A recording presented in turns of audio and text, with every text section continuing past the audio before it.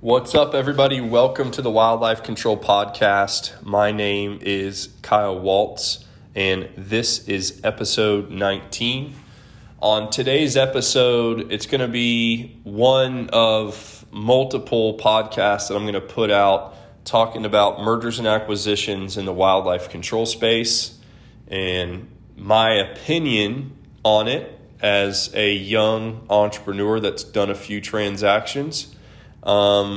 And kind of break it down and kind of make you maybe think about it in a different way that you perhaps have not thought about it in the past. Today's episode is brought to you by my business, Conserve Wildlife Services. If you are looking for a strategic partner to help you grow your wildlife business and get very involved in the day-to-day operations, get very involved in increasing your revenue, increasing your profit, and helping you run a more sustainable business that gives you, the owner, more freedom, we would love to talk to you. To learn more about partnering with Conserve, go to growth@conservemail.com. That's growth@CONSERV mail.com, like a mailbox. All right, so really the big question today that we're going to talk about, and I'm going to get some mergers and acquisitions guys on here that have experience in our industry on both the buy side, going out and buying businesses, and also the sell side, going out and selling businesses. These people are going to be primarily more experienced on the pest side, but a lot of the transactions that they do involve wildlife control, because a lot of these pest companies do provide wildlife control. And I know a lot of you wildlife control operators do pest control. So, we've talked about it before. Are you a pest control company that does wildlife control, or are you a wildlife control company that does pest control? So there's definitely always a cross-selling opportunity there and some synergies there. But we're going to break down kind of just really, I just want to share with you how I think about it, how I view it. And it will give you maybe a different perspective. And it's kind of taken me some time to think about why. But now that I've been able to do it a few times, and I've been able to learn from that, and just learn from the overall experience of doing a deal, but more so than anything, different ways to grow your business. I think a lot of people, when they think about selling their business, they're thinking about retiring. They're thinking about, hanging up and not working anymore. And I think that's a good way to think about it, because that's typically the situation that most people are running into, is they're ready to retire. And so they sell their business and they go off and they go relax into the sunset. But I think if you want to grow your business today and you're running a wildlife control business, you should ask yourself, why are you in business to begin with? Because if you're in business today to provide income for yourself and for your family, selling your business is a way to increase your income. And I think just the process in itself of looking at your business as a sellable asset will prepare you for the future. Whether or not you want to sell your business today, looking at in a way of it being a sellable asset is going to change the way you operate your company. And I think one of the ways that you should look at that is really selling your business to grow your business, which doesn't make any sense, right? Because if you sell your entire company, how in the world can you grow your company? There's a lot of different ways to look at it, and it depends on the footprint of your company, how big of an area it's servicing. Do you have one location? Do you have 5? Do you have 10 locations? What does that look like? And I'm going to run through a couple different scenarios. So if you are lucky enough and you've worked hard enough to grow a business that has at least 2 locations, and you're looking to either increase your income today or get some capital to invest back into one of those locations, you can do a sale of one of your branches, keep the other one that you like more for whatever reason. Maybe it's the location itself, you want to live there. But you can sell off one of your locations, keep the other ones that you want to keep, whether you have 1 or 10 or whatever, and you can deploy that capital back into that primary location that you're focused on. And what did you just do? Well, you probably just made more money. And here's a way to look at it. Let's say you have a business today that's doing $1 million a year in revenue, and you're turning a 20% profit, $200,000 a year. And let's say you can get 5 times profit for that company. Now, there's a lot of different conversations that we're going to have in the future about valuations. I'm not an expert in that, so I'm not going to act like I know what I'm talking about. But let's say you can get 5 times your earnings, so you sell that business for $1 million. The way that I'm looking at that is I just received an advance on my future earnings today. So rather than me working for the next 5 years and running that business for the next 5 years, I am getting those earnings today. I don't have to wait 5 years to accumulate that money. And we all know when you're running a business, it's not like you're always going to be cutting yourself that $20,000 check every month. Sometimes it goes up, sometimes it goes down. You might have a few months where it's a little bit slower for the seasons or the weather or whatever it might be.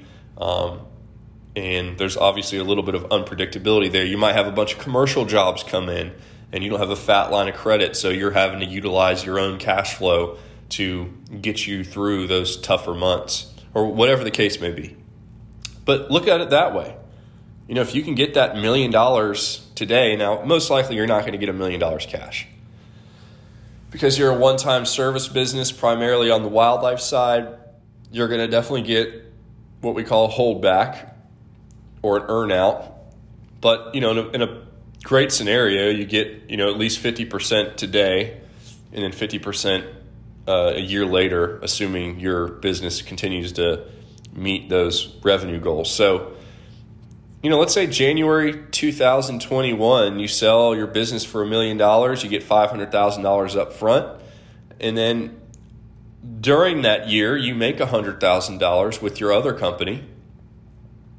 And then a year later, so that's $600,000. A year later, you're getting the other half, so you get another $500,000.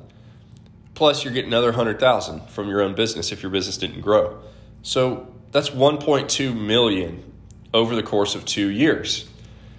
It would have taken you, more than 5 years for you to make $1.2 million if your business didn't grow substantially and provide you with that kind of income. So if you're running a business today to provide income, you could easily, I say easy, it's going to take a lot of blood, sweat, and tears, but you could substantially increase your income by selling off parts of your business. And for me, I've sold a total of 4 companies. One is a pest company. One is primarily a wildlife company. The pest company was very small. And then I've sold 2 other branches of my wildlife companies. And in both instances, in all instances, it was a deal that was actually really, really good for me. And it was also really, really good for the buyer. So it kind of worked out incredibly well on both sides. So, you just got to ask yourself that question. Do you want to grow? Are you looking for growth capital? Do you want to get an advance on future earnings? Do you have debt that you want to pay off? And the last one is, do you want a strategic partner? Because maybe you don't want to completely let go of that asset, but you just want to get some capital in the door to decrease, interest on debt or just be able to give you more access to money to go out and buy a bunch of trucks or hire a bunch of salespeople or whatever it might be to grow your business. But having that closed-minded look at it of, I'm not ready to retire or I'm not ready to stop, that's completely unnecessary because nobody says you have to stop. Nobody says you have to retire. Now, you do have non-competes that you have to worry about. So, if you own a business in Dallas, Texas, and you have another branch in San Antonio, Texas, and you have a buyer that wants to buy your Dallas location and you live in Dallas, but you've been running your San Antonio location remotely for years and it runs fine and it gives you $100,000 a year of cash, or if not more, that's a huge opportunity, right? So nobody says you have to stop, and there's ways that you get an attorney involved and you structure it appropriately to where you're not getting screwed and having to shut down your other branch. But if you can keep that other branch running, you now get a little bit of capital in the business or whatever it was going to be used for. But now you have this other business and you can focus on that, and you can literally repeat this over and over and over again. And I'm not the only one that has done that. There's a company that was based, and I guess they still are, up in the Northeast, and maybe they're listening right now, but Cat's Eye. I've done a little research on this business. And this business is primarily, looks like a pest control company. It looks like they do a lot of wildlife control, a lot of exclusion. And ServiceMaster, the parent company of Terminix, came in and bought the Northeast division of Cat's Eye. At the time, they were doing about $10 million a year. And they had 3 primary states that they're operating in: New York, Massachusetts, and Florida. And they sold off their New York wildlife and pest business, and they kept their Massachusetts and Florida business. So they're able to get an advance on future earnings. They kept the rest of their company, and it looks to me like they may repeat that through time, over and over again. And I don't know why people aren't doing this more. There's a lot of other pest control companies that are doing this repeatedly that I've looked into. Some are building up their company, selling it off completely, and then going out and starting it over again, like the very next month. Obviously, non-competes are really what you got to watch out for more than anything. But going back to the income conversation, if you're going to work every day for income, why would you not want to make more now? It doesn't make any sense why you wouldn't. So there's so many different opportunities out there right now where you can look at growing your business a lot of different ways. And you don't have to just sell off a branch. You don't have to sell the entire business. One way you could certainly go about it is by selling off a percentage of your business as well.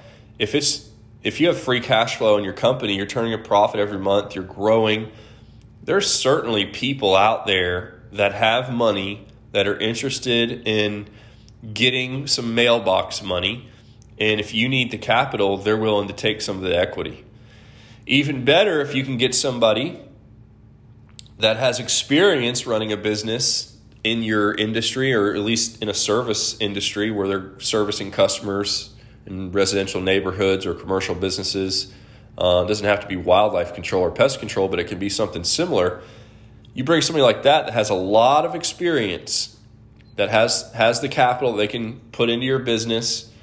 They take a little bit of equity. They're going to take a piece of the pie. But now they can teach you things that you may not have known otherwise. I think our industry as a whole, the wildlife control industry, is broken up with people who either started their business from scratch, they just wanted to get into the industry, so they jumped in and figured it out. I do know some guys that did that. They did not work for anyone before, but the majority of us, myself included, came from another business. We worked in the industry. We worked for a competitor. We worked for a Terminix, Orkin, TruTech, Critter Control, one of the big guys. And we got our feet wet. We got to know the industry. And we told ourselves, well, I can do this myself. And you go back out and you open a business, hopefully, after your non-compete is up. And because of that, because most of us did that, I think that most of us probably did that not because we had this huge exit in mind in the future, but we did that simply because we were just tired of dealing with the corporate BS and we wanted to go off on our own. Or maybe the company we were working for wasn't doing so great and we saw that there was a better way to do things. So we did, and they weren't willing to go our way. But regardless of the reason, if you're taking on the risk of running a business, which is super risky, you got liability situations on a daily basis if you have employees, you got trucks out there driving all over creation. I think wildlife control trucks probably drive way more than pest control trucks in terms of annual miles, especially if you're covering a big territory or a major city. And it makes perfect sense to decrease risk to go ahead and get tomorrow's earnings today, or multiple years in the future, the earnings from then today, so that you have a lot more personal freedom. And here's one other way, talking about freedom.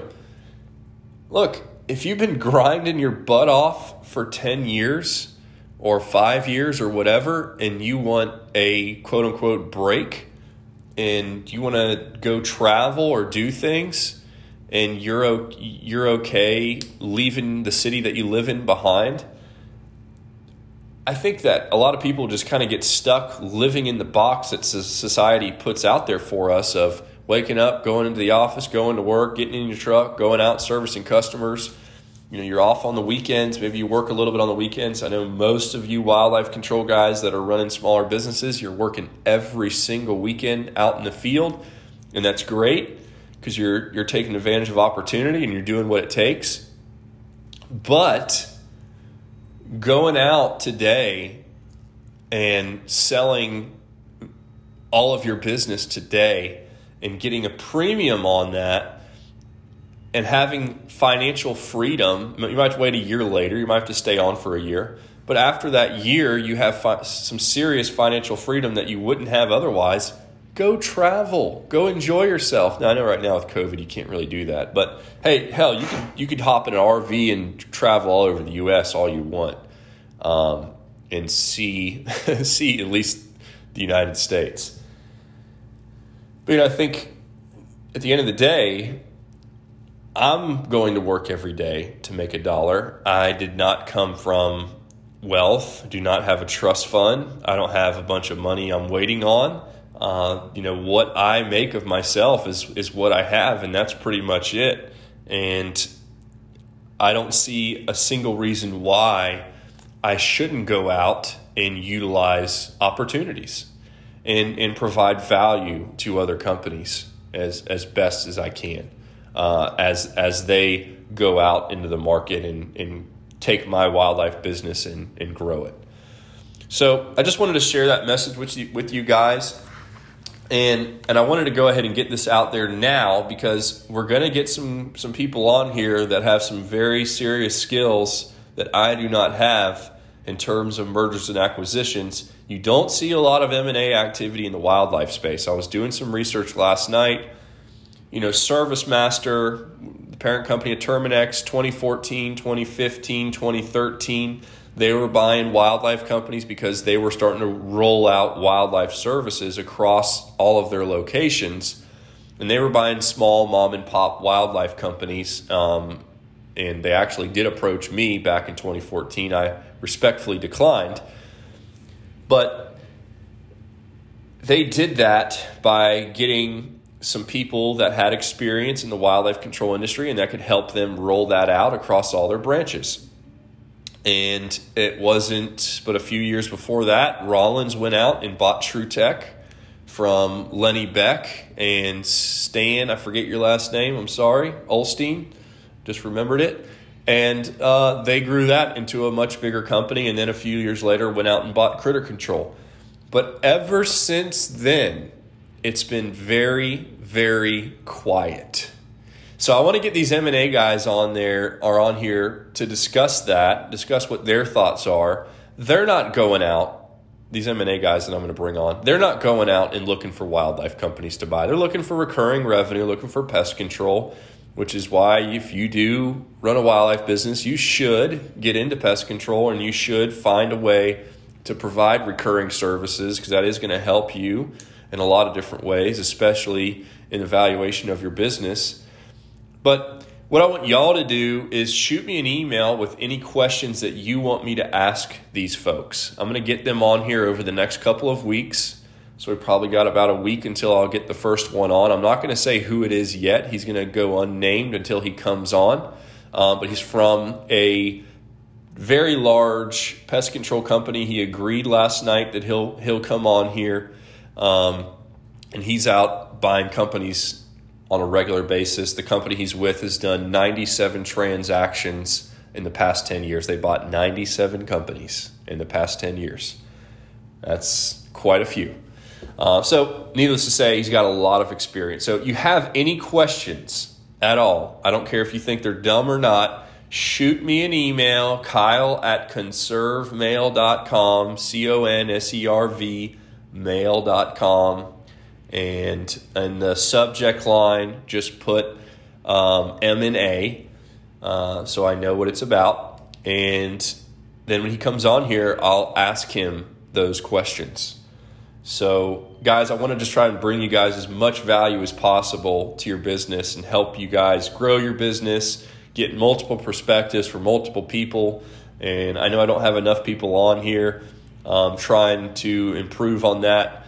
But ask me your questions, and I'll do my best to get them answered. And, anything else that you guys want to know of different methods to grow, different ways to get capital in your business, different ways to finance trucks,